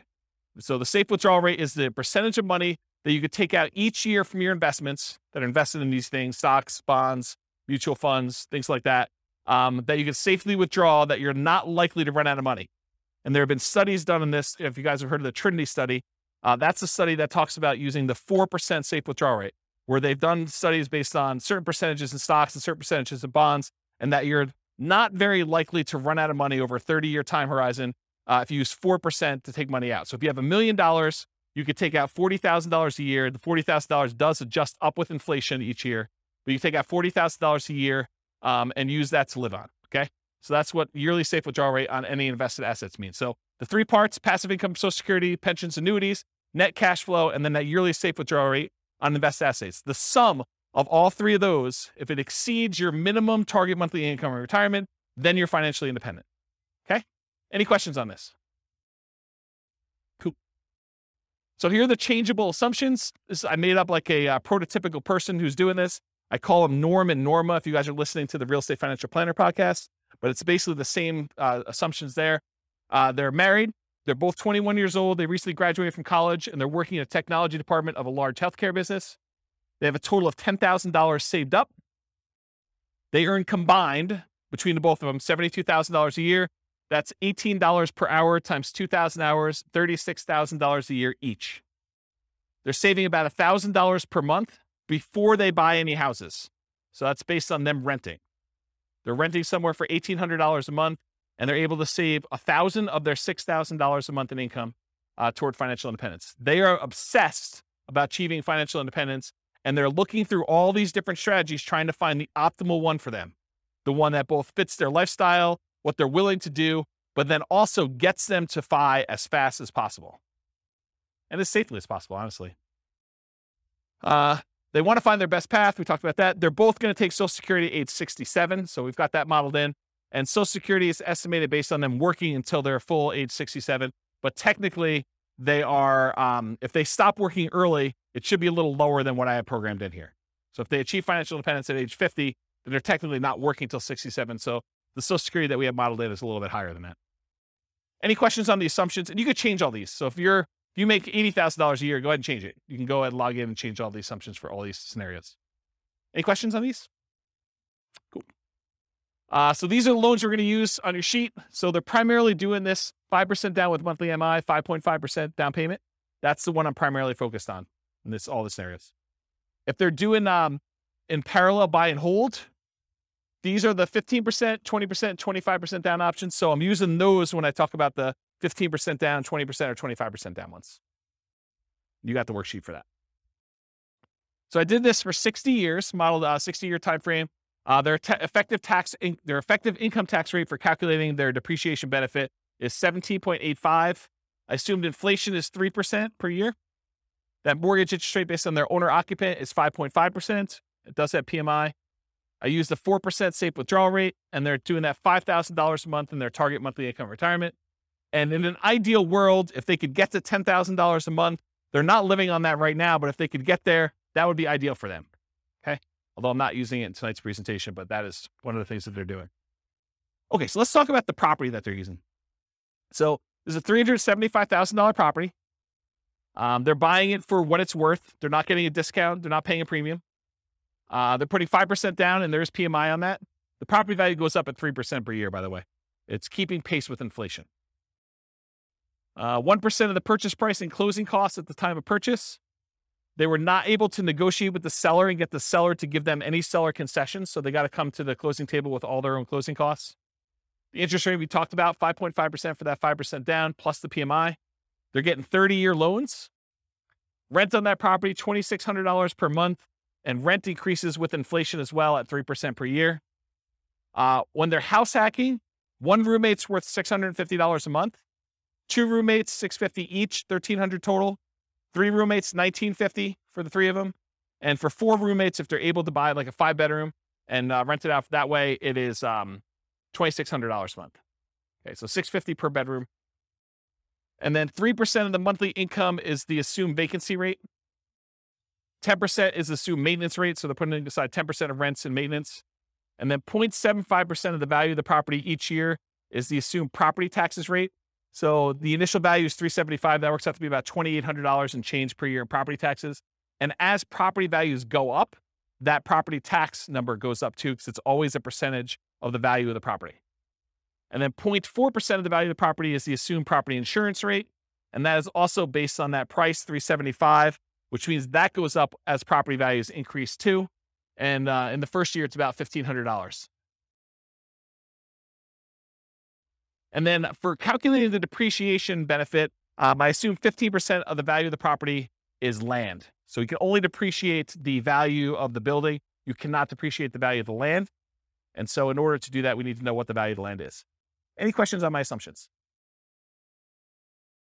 Cool. All right, let's look at numbers. Here we go. So if Norm and Norma decide to keep renting and take all of their $1,000 a month that they're earning and they put it in the stock market, it takes them 482 months to hit financial independence. You may want to write some of these numbers down, of the ones that you're interested in comparing it to, so that you can see when you get to ones that you're there, because there's going to be a lot of numbers thrown at you. So if you're concerned about this, because I can't fit them all in the same chart until the very end, and it's really small font. So 482 months if they just do the stock market and they rent. What if they buy an owner-occupant property? They buy a property with 5% down, they move in, they live there. If they do that and they invest in stocks, the amount that they can invest in stocks decreases by a lot. They were saving $1,000 a month by buying a property to live in. They've increased their expenses because it costs them more to buy than it does to rent. Instead of saving $1,000, now they're saving $420 a month. And it still speeds up their time to financial independence, where it only takes them 396 months. How is it possible that somebody who is saving less money and investing in stocks, and the majority of their money for retirement is coming from stocks, how does it speed up their time for retirement? How is that possible? They're saving, instead of $1,000 a month, now they're saving $420. How are they able to get financial independence earlier? The house value doesn't count toward their retirement, right? Because you've got a house, you can't use the equity in the house as part of your equation for whether you qualify for financial independence. So even though the house value is going up at 3%, the stock market's going up at 8%, it'd be worse for them to keep any money in this house, right? So like, what is causing them to be able to achieve financial independence earlier? Pay off the mortgage. So by the time the mortgage gets paid off, they no longer need to be able to afford that principal and interest part of that payment. So they're, instead of having to earn $5,000 a month, now they need to earn about $3,000 a month in order to be qualified as financial independent, because they don't even have enough income to pay for the mortgage anymore. There's no mortgage, right? So that's why it's lower. 396 months is how long it takes them if they buy a house as an owner occupant. If they keep renting, they stop buying a house now, they went back to saving $1,000 a month, and instead of just buying the owner occupant, they saved up, they put 20% down, and they bought up to 20% down rentals. They can retire in 370 months. So faster than if they bought a house and invest in stocks. So they're renting here themselves, but they've got 10 rentals, 370 months. If they do 25% down rentals instead of 20% down, so they take a little longer to save, but the cash flow on them is a little bit better, it takes 346 months to get there. If they say, hey, listen, I want to do this 15% down non-owner occupant loans, but they pay PMI, that's still 370 months. So it's still 370 months whether they put 20% down or 15% down. It's faster if they do 25% down. And by the way, this one is part of the buy and hold class. I go through this in detail. I'm just sort of getting to the spot where we start talking about house hacking. Okay. This is sort of like build up. Okay. So ignore house hacking for a second. Should they rent or should they buy? Should Norm and Norma keep renting for $1,800 a month, increases with inflation, or buy a property with almost $600 a month higher cost? They go from saving about $1,000 per month when renting to about $420 per month when they buy a property to live in. Should they rent or buy? They have reduced savings amount. Will it matter? And we already talked about this. They eventually pay off that mortgage. And if you wait till you pay off the mortgage, then your qualification for financial independence gets much easier. So that sort of becomes an easier hurdle once you get to that point. Okay, so now they owner occupy, then they do 20% down payments. So this one, they buy one owner occupant property, then they take their extra money and they save up for 20% down payments. That takes 394 months. Just the tiniest bit faster than if they buy the owner occupant and they do all stocks. Doesn't really make that big of a difference. What if they do 25% down? Still 394 months. Wow, that's kind of weird. 25% and 20% still the same. Whoa, it's even the same for 15% down. All of these are 394. Why is that happening? Because 394 is when they pay off their mortgage. And so they just kind of like, whoop, they all qualify based on that then. Okay, so we talked about why these are similar, because they pay off their mortgage. So here's the buy and hold stuff summarized just to show you the fastest ones if they do short-term rentals, which we didn't really talk about tonight, but those are the fastest ways for them to achieve financial independence if they buy properties and use them as short-term rentals. Otherwise, this is the kind of the speed of all of them. Okay, what if they nomad? They buy 10 nomad properties, basically buy that first 5% down. They move in, they live there for a year. As soon as they have enough down payment and debt to income ratio to be able to qualify for the next one, they buy the next one. They repeat this until they have 10 properties as rentals. And they kind of do that. And if they do that strategy, it takes them 320 months. So besides the short-term rental strategy, nomading, just plain vanilla nomad of buying 10 properties, is faster than all the other strategies. Doing all stocks, doing all 15% down, 20% down, 25% down rentals. So nomad crushes it. Okay? And honestly, they don't even buy their 9th and 10th property until after they achieve financial independence. So they only need to get to 8 before they get those numbers. Okay? Fixer Upper Nomad. So this was the buying 10 nomad properties at 5% down, took 320 months. If they go buy a property at the discount, and I cover the assumptions for this in last week's class on nomading, but basically that takes 231 months. So if you're buying properties at a discount and you're getting a little bit better cash flow on those, it's faster. 231 months to buy properties at a discount if you're doing Fixer Upper Nomad, if you could find them in your market. Okay. If you do nomad by proxy, you have someone else move in on your behalf, either your kids or your grandparents, or your parents rather, or your grandparents. It could take 214 months to do nomad by proxy. And go watch last week's class and go find the details of that, because there's a lot of nuance to what is involved in that. Okay.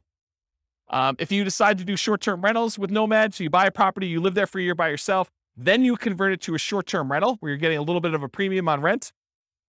If you do that, 154 months.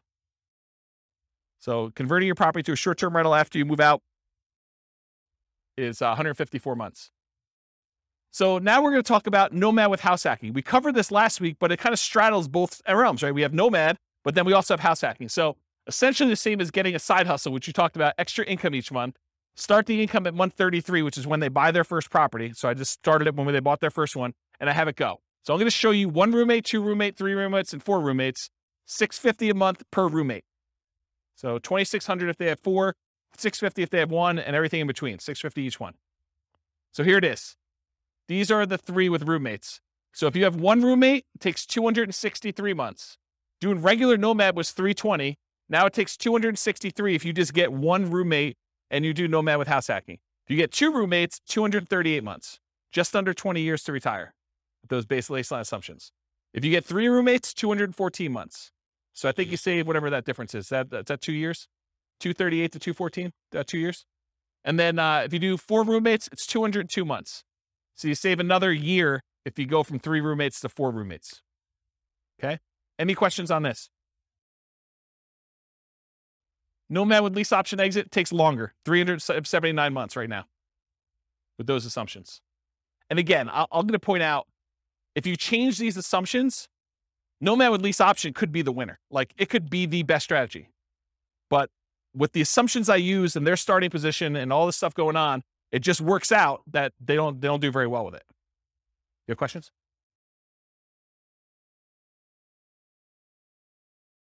No. As soon as they retire, they stop with roommates. So as soon as they hit financial independence, they no longer have roommates because they have enough income coming in after that.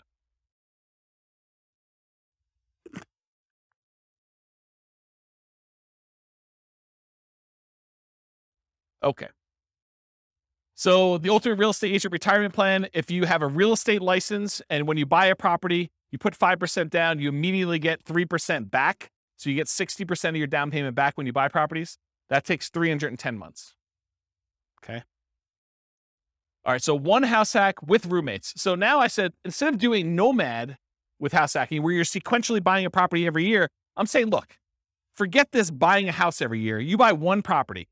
You buckle down, you get roommates, you just stay there, and then you do your strategy, whether that's investing in stocks or whether that's buying 20% down rentals or 25% down rentals where you're not moving in, but you're just buying the 1 property as an owner occupant, you're getting roommates, and you're staying there, okay? So buying 1 property only, you're house hacking with roommates, 1 to 4, $650 per roommate, and it's essentially the same math as if you got a side hustle allowing you to invest more in the stock market, if you think about it that way, right? So you get a roommate and they're paying $650 a month. So now you just got $650 a month extra income coming in. If you had 2 roommates, it's $1,300. One could think of doing short-term rentals as having 1 roommate, 2 roommates, 3 roommates, whatever it is. Just think of it that way. Same idea. Okay. So this is 1 house hack with roommates. This is if you buy no rental properties, you just invest in stocks, 394 months with 1 roommate. You buy a property and you do Invest in stocks and you have 2 roommates, 373 months. Buy one property, 5% down, 3 roommates, 334 months.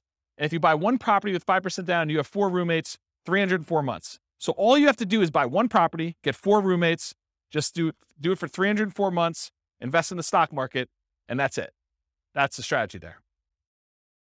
Okay, what if you do house hacking and then you buy rentals? So we're still doing that one owner-occupant property. We're still getting 1, 2, 3, or 4 roommates. We're going to vary those. But then you're going to buy up to 10 non-owner-occupant rentals. So you're not doing any more nomading. You're not moving anymore. You're just buying 15% down, 20% down, 25% down rentals when you do this. You're going to vary your down payments between 15% down with PMI, 20 or 25. And we're also going to compare this to not doing rentals, just investing in stocks, just so you can see the number. Here they are. So you buy one property with 5% down, you have 1 roommate, and you invest in stocks, 394 months. You buy one property with 5% down, with 1 roommate, and you buy 10, 15% down rentals, 357 months. You buy one property, 5% down, and you have 1 roommate, and you buy 10, 20% down rentals, 357 months. It's the same as whether you do 15% down or 20% down. Doesn't make that big of a difference in this case. You buy one property with 5% down, you do one house hack with 1 roommate, and you have 10, 25% down rentals. That's faster, 336 months. It was better for you to put 25% down in this particular situation with these assumptions than it was to do 20% or 15%. It's faster. Counterintuitive. Save up more, wait to buy the properties, then when you buy them, they have better cash flow. Doesn't make a lot of sense, but mathematically, it's what happens. Okay? Any questions on this? We're going to go through 2 roommates, same numbers, 2 roommates, 3 roommates, 4 roommates. Okay, this is 2 roommates. Same thing. 1 house hack, 2 roommates, just investing in stocks, 373 months. 1 property, 2 roommates, you're going to buy 10, 15% down rentals, 321 months. Buy the property with 2 roommates, you're going to buy 10, 20% down rentals, 316 months. So that's like 5 months faster than 15. Or sorry, 5 months. Yeah, 5 months faster. And then you buy 25% down rentals. You still have 1 house hack, 2 roommates, 297 months. Crazy, right? All right. 3 roommates. Just do stocks, 334 months. You buy 15% down rentals, 293 months. You buy 20% down rentals, 285 months. You buy 25% down rentals, 273 months. So it's faster to put more down. Counterintuitive, I think, for a lot of folks. Any questions on this? Way before 67. That's correct. That none of them include their Social Security because they qualify for financial independence way before that kicks in. That sort of becomes a backstop, where if they haven't been able to make enough money by 67, then Social Security kicks in and it usually bumps them right above. Yep. So really, in that case, they're not collecting Social Security. When they get to the point where they are collecting Social Security, provided it exists, then it's a bonus. It's basically increases their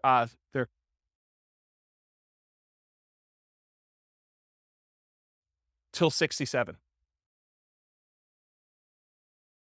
What do you mean?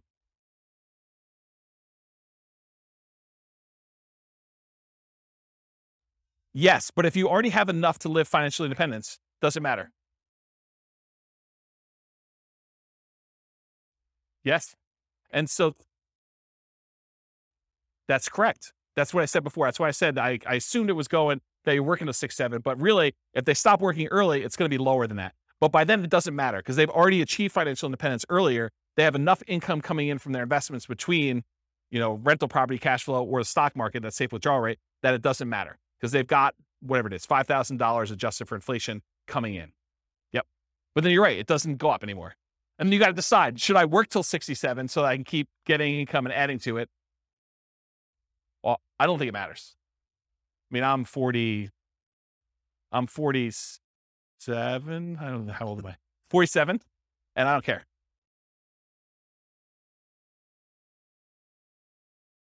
Well, so this is why there could be a full day class in this. If we go look at their actual retirement income, when you have rental properties and you just pass over that line, if you haven't paid off your properties, your standard of living tends to increase over time where it doesn't matter. Rents kind of creep up a little bit. Your expenses creep up, but it's only taxes, insurance, and maintenance. It's really not that principal and interest part of the payment. And so that stays fixed. So your cash flow tends to improve. Once you get over that threshold, when you have rental properties, it tends to keep kind of creeping up. And then magical things happen every time you pay off a property. It's a big bump, right? Because you no longer have principal and interest payment at all. So every property that pays off, if you're buying them a year apart or whatever it is, when you're buying 20% down or 15% down, it's nice little chunks up every time you do that. And it's more than keeping up with inflation.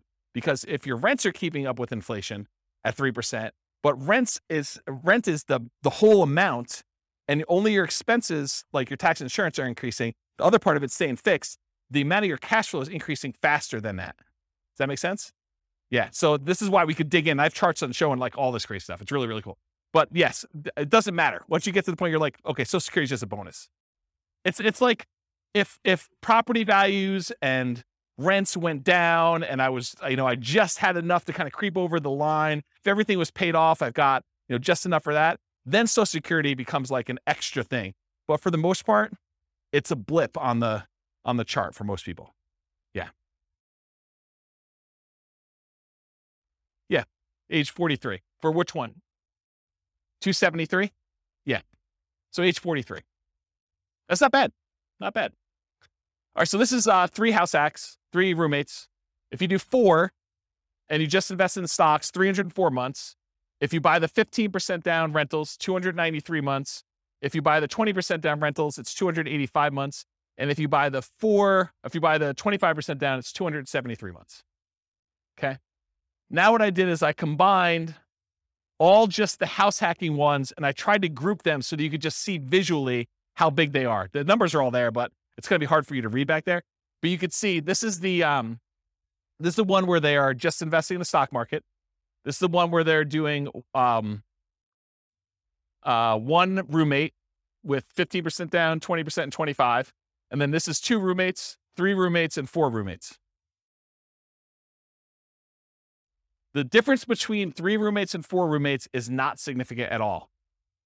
It's actually the same. So it didn't matter.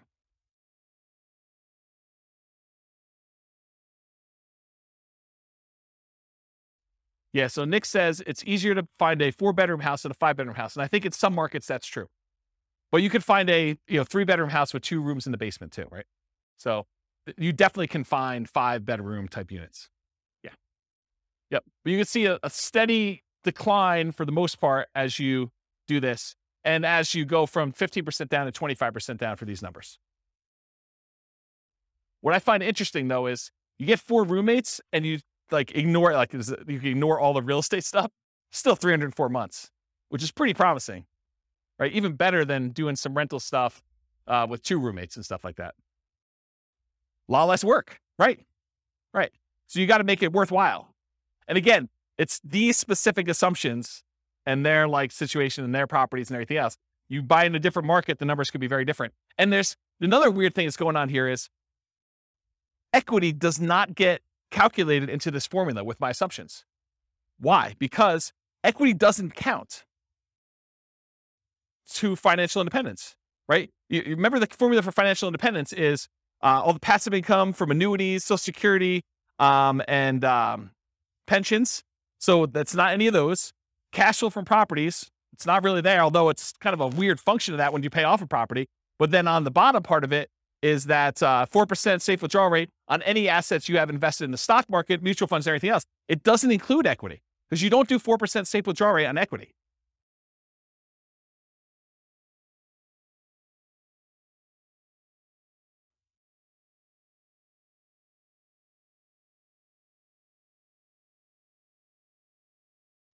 So I don't want to speculate because sometimes with leverage, you end up with a weird net worth thing where it could be better. But in general, yeah, you end up with higher money invested in stocks in order to generate that same dollar amount. Yeah. Crazy, right? Okay. So this is all the ones for house hacking. Any questions? Then this is everything. Okay. So the green ones are all the buy and hold stuff. Then it starts Nomad, but these were the Nomad ones that were sort of odd ones out. These were Nomads with house hacking. So I kind of separated those out. Then these are some other weird Nomad ones. And then these were all the house hacking ones. So you could just see visually how they all compare to each other in terms of speed. And just eyeballing it, Nomad's fastest, right? Which is what we've been saying for a long time in these classes. But house hacking is pretty good, especially compared to traditional buy and hold, right? And honestly, when you combine house hacking and Nomad, those tend to be pretty sweet. Like the combination of moving into properties, buying with 5% down, and then also having roommates while you do that, pretty sweet model. There's only a few better than that, and that's sort of these like, Nomad by proxy, Nomad with short-term rentals, and fixer-upper Nomad. Those are these three, which are kind of like the lowest of all of them. Although they're not really the lowest of all of them because some of these are a little bit faster, right? 202 versus 214. Nomad with short-term rentals is the best right now of the ones we've done so far. With these assumptions in this particular situation, which you can't overgeneralize this because you got to run your own numbers. But if you're trying to evaluate what plan to do, you put in your numbers, you put in your situation, you run the software, and you run through each one of these to find out which one makes sense in my market with these things. All right, I think that's it. So, I got like one conclusion slide, but I think I've talked about most of it. So I'll go back to this slide so we can look at it and have more discussions. But so in conclusion, assumptions for modeling matter a lot. So house hacking once versus acquiring more properties, that Nomad with house hacking or with buy and hold kind of running in parallel. If you change the assumptions like your income expenses, market conditions, the appreciation rate, the rent appreciation rate, the price, interest rates, rents, vacancies, maintenance, property management, tax insurance, all those things will impact the results here. And they may change which one wins, right? I'll just give you a really basic example of this. If you're house hacking with one house, but you're primarily investing in the stock market versus you compare buying a property where the price appreciation or rent appreciation is abnormally low, that one may look much, much better than that. But if you run a number where you're buying in a fastly appreciating market with fastly appreciating rents and interest rates that may be back on the decline some point, that could look way, way better than other strategies, right? Or how big of a discount you can get with your buy, fix up, and resell, which we haven't covered yet, but the fixer up or Nomad even, like those can really matter. If you get a big enough discount, that could blow everything else away. Or if your short-term rentals don't work out as well, they're not as profitable, or maybe they're much more profitable than I assumed with my assumptions, that could also matter. The stock market rate of return will matter too. It also affects not just numbers. This is actually a really good point. I'm going to slow down and talk to you about this because it's really critical to understand. So one of the reasons a lot of these strategies outperform others has to do with your risk profile.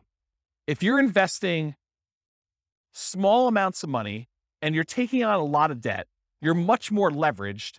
And so your risk profile of doing a strategy where you're buying 5% down properties and you're repeating every year is very, very different than the risk profile of someone investing and putting 25% down or someone investing in stocks.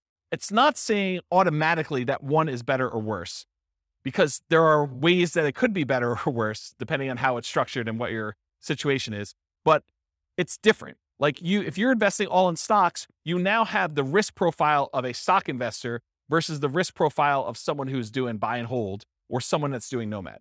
And so these strategies, one could get you there faster, but if you look at all the different ways we measure risk, and there's several different ways that we look at stuff, everything from your debt to your net worth, to your debt to your liquid net worth, to your rent resiliency, to your equity resiliency, like all of those different ways of measuring like risk in a particular strategy, and you compare those one risk curve versus another risk curve, you may say, this is not worth the extra 3 years that I would earn. Or you may say, it is totally worth that to do it this way. And you can kind of look at those things. So risk matters a lot. And this comment about what you're investing in and its risk profile is pretty profound. Yeah. So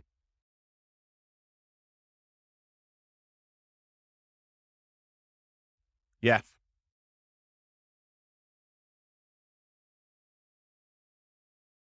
So what Nick said off mic is you got to take into account the amount of work you're putting into. Doing short-term rentals could be a lot more work than just automatically investing $1,000 from your paycheck in index fund each month. And so you got to be aware of that too. So totally, absolutely. And we talked about that idea when we talked about how part of the extra return you're getting from short-term rentals is your labor. It's not just dollar return. So yes. Your safe withdrawal rate would matter here. Whether you're buying duplex, triplex, fourplex, or single-family homes would also matter. The strategies that work best in that market may differ from your market. You got to do the math. And I tried to do modeling for about 300 U.S. cities. If you go to realestatefinancialplanner.com/model and just pick your city, I tried to do, and it's getting better. It's more like a late alpha kind of situation here. It's going to get a lot better over time. But the idea is that there'll be like 100 different scenarios all pre-done for you where you just copy it to your own account and just make changes to whatever you're doing. So any questions? No questions? You already took them all? I don't know. I found it pretty interesting to kind of see these all laid out. I've never done it like this before, where I've kind of laid out buy and hold versus nomad versus house hacking all on one chart before. So I found this pretty interesting. Do you guys find it interesting? Anyone changing their strategy based on this? You got to do more nomad? Weren't you telling me last week that you were buying properties and then selling them? Yeah. Buy, fix up, then resell. Like getting roommates? Yeah. Yeah. I think I talked to you about this last week. Doing the 2 years is, it's not as good, because if you could do them if you do them once a year, you just pay the tax, you end up working out better. If you actually sit down and do the math. So just pretend you sold it and actually paid the tax on it. And then imagine you could do one every 2 years instead of one every year instead of one every 2 years. You pay more taxes, but you end up netting more. Yeah.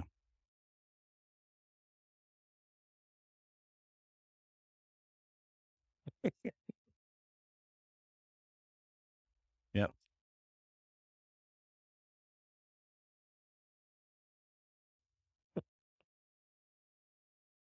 It'd be good. It'd be good. But I mean, yeah, as Kevin says, it would be hard to get roommates while you're doing the fix and flip. A little discount. Yeah. I'll knock off $50. Use this outhouse. Yeah. So yes, I mean, the thing is, when you model like real situations, like somebody doing stuff, a lot of times you're entering in existing properties that they own. And then you're modeling, okay, if I could do one fix and flip a year, like actual fix and flip, and I make an extra, whatever it is, $25,000. So that's like $25,000 in income that happens irregularly. And then I'm also doing this nomad thing, and I'm also getting extra income from some house hacking, and maybe I'm getting my nomads at a discount. And then eventually I'm going to stop that strategy because I'm going to get married and my wife's not going to be willing to like house hack or nomad or whatever. And so now I'm going to go to 20% down after 10 years. And then what does that look like if I do that? And then I'm going to go buy, big apartment buildings. I'm not going to do this, piddly single family home stuff anymore. It's kind of like ignoring all that stuff. I'm going to be a real investor, right? I'm making a joke because the single family homes is really good anyway. But you go and you decide to switch your strategy and you do all this stuff. Or maybe you're like, hey, I'm going to do hard money loans after I get to a certain point. And then so instead of earning 8% in the stock market, I'm going to get 12, 13, 14, 15, 16%. There's all these different variations on what you're going to do and how you're going to do it and what that looks like. And I think you have to model it. And then, like I said before about those risk profiles, then you're really comparing, well, if I do this strategy, my risk profile looks very different and I have different risk exposures than I have if I do just this one strategy or these two strategies, and timing works. And what happens, really what you want to know, this is getting way off topic. When we've done all these assumptions, the biggest problem we have with this is that we're assuming 3% fixed appreciation, 3% rent appreciation, that, interest rates have remained the same throughout all the scenario. Like there's all these simplified things. Inflation is static, like inflation, rent appreciation, home price appreciation, mortgage interest rates, and there's one other, stock market rate of return. So there's like 5 that I really like to vary. So if you do it differently, have you guys ever been to a financial planner where they do Monte Carlo analysis? They say, if you invest $500 a month in the stock market, you have an 86% chance of being financially independent by age 65. Like you've done it where they've done the 1,000 run Monte Carlo with the stock market, and you see all the little wiggly lines, and they show you your middle line and your kind of band of probability. Have you seen all this? Have you guys know what I'm talking about? So we do that with real estate. So instead of it being 3% fixed appreciation, I say, well, let's make it random. Let's make it so that on average it's 3%, but it could be negative 10. We could have a really bad year, or it could be positive. I don't know, where we see this last year, 18. So positive 18. So we can have this really wide range of what like home price appreciation is, and random rent appreciation, and random mortgage interest rates, and random stock market rates. And so we can have all of those being random. And then you tell me your strategy where you're like, okay, I want to buy a house every year as a nomad and I want to get roommates. Like, how does that look when maybe house prices go up really, really fast on you in year 3 and you're unable to buy them because your debt to income ratio gets all out of whack? Or maybe they kind of like remain low and snake along. And then by the time you've acquired 5, they take off. Or maybe they take off and then they have a big market correction. And maybe the money you have in the stock market kind of gets hammered while you're waiting for your down payments. And all of these random things are happening. And we do 1,000 runs or so. And then I show you what's your probability for success there and what your probability risk curve is for all that stuff. That's what's crazy. Because then you could see, well, what happens if everything's not up and to the right? It's not always 3%. It's not always the mortgage interest rates are going to go in my favor or the stock market's going to go in my favor. Then you start to see, oh, well, this is problematic. I don't actually get to my financial independence number all but these really small amount of times if I do this particular strategy because I'm being super aggressive. You know, like if you're constantly pulling cash out and like cash out refinances in order to leverage up and do stuff, that looks really different when you have some years where you don't have, you know, all positive appreciation rates and rent appreciations and mortgage interest rates. And what happens if you're trying to pull cash out when interest rates are not really low anymore and there's a penalty to doing cash out refinances, the rate's higher, you know this, right? And you can only go to 75% loan to value and there's a cost to get the loan. We calculate all those things in with these random numbers and it tells a very different story than this, right? Because this is like what I can teach in class is this.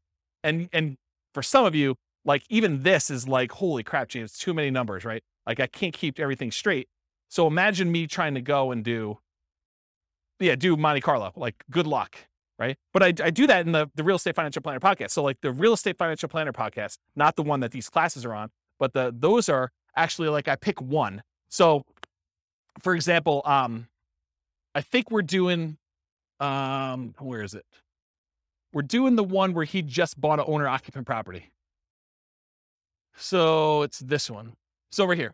So we did episode 7. So episode 7 is me taking a single situation. They bought one owner occupant property and they invested in stocks. And I do like a 20-minute episode telling their story and walking through with fixed assumptions. Then I do an advanced episode where I make everything random. And I go into detail about how random stock market rates, random rent, random price, all that stuff impacts them in that one situation. And then next week, I'll do episode 8, which is them buying 20% down rentals. So that becomes episode 8 for the Real Estate Financial Planner podcast. And then there's an advanced version of that. And they're separate podcasts. So that's the thinking.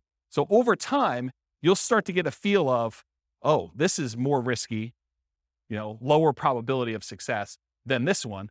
Or the range, the variance is much greater, where they may be able to achieve financial independence really early if things really go their way, but it could be really, really late if they do that. Where another strategy might be a very narrow band. It's like within 5 years and like 90% of the runs are within that, right? And so you could see the difference between those. Does that sort of make sense? Okay. Yeah. Oops.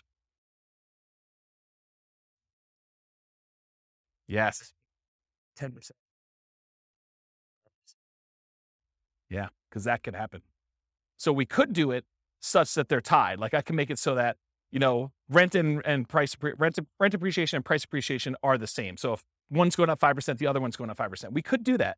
Or I could make it so that they're at least correlated, right? Like I could do, it's 5% appreciation and then do like plus or minus 1 from that, right? Like I could do some type of coding to that. I haven't gotten to that point yet, partially because I do think that you can see situations where they are uncorrelated. And so I kept it uncorrelated for that reason. What's that? You can. Yeah. You could see like the wide range of things in that case. Yeah. Are you like a math person? Okay, good. Yeah, good. Awesome. I mean, I like math people. So, yeah. Right. So you get the range of values to do it that way. Yeah. So you understand what I'm talking about. So I didn't program specifically in a pandemic, but I did do market corrections. And so what I did is I have another rule you can run where there's a random event. And during that random event, we have a precipitous drop of the stock market and a precipitous drop of prices and rents. And so you have like a event, you could set whatever the probability you want it to be, 1 in 100 months or 1 in 1,000 months, you set whatever it is. And then the actual range of what the drop is. So you could say it's, somewhere between 5 and 20 or 5 and 30 or 5 and 40, and that's a percent. And so it just drops the stock market completely by that amount, or property values by that amount, or whatever it is. And you could set those up as like one-off market correction drops. And that's an additional rule besides just the random things, which I haven't, I'm not even doing that in the advanced things because I haven't built it up to where I feel as though people can follow along. Eventually they'll get to the point where like, okay, this is old hat, James, you're doing random every time. Like, oh, no. There's a lot more. So, yeah. Pandemic button. Yeah. Yes, that's right. That's right. Yes. So you could put your own stuff in there, right? And yeah. Yeah. You look at your own charts. So we have a whole chart for rent resiliency, and I've yet to build the equity resiliency chart, but that's going to be built before the next class, for the class that I teach on that.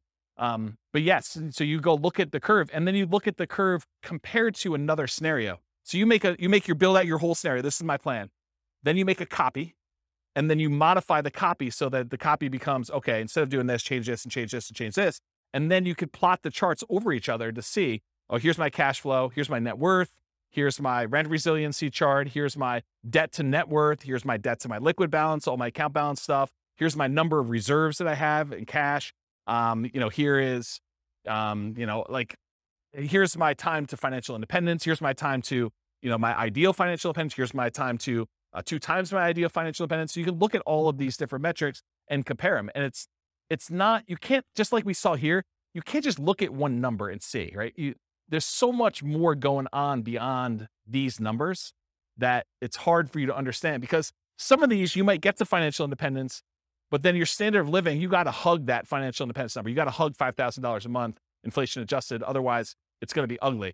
And then other ones, like you're blowing through $5,000 a month. You're $5,000 a month going toward $20,000 a month, because your rents on all your properties once they're paid off is very different than the rents, than just investing in stocks as an example.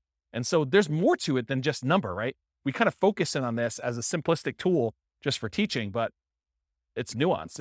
Everything is nuanced, right? Like you talk about somebody in your job, they're like, oh, so you do this in your job. You sit down and you plug in numbers on your spreadsheet all day and that's what you do. Well, sort of. Maybe a little bit more than that, right? Like it's like there's more to it than what you first see. So I don't know. That's how I think about it. All right. Any questions?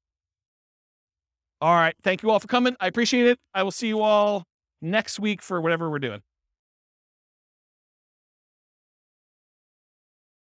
With home prices up, mortgage interest rates up, and rents up, but not quite enough to counteract the higher prices and interest rates. Cash flow on rental properties in Allentown is harder than ever. Book a call with the Real Estate Financial Planner to apply our proprietary 88 strategies to improve cash flow on your rentals. See the show notes for a link to schedule your call and improve your cash flow today. If you're a real estate agent, lender, or professional in Allentown that wants to help our real estate investor listeners, consider reaching out to learn about collaboration opportunities with this podcast. We'd love to add more value to our listeners by having you assist our investors buy, sell, and finance their real estate investments. See the show notes to schedule a call to discuss collaboration opportunities.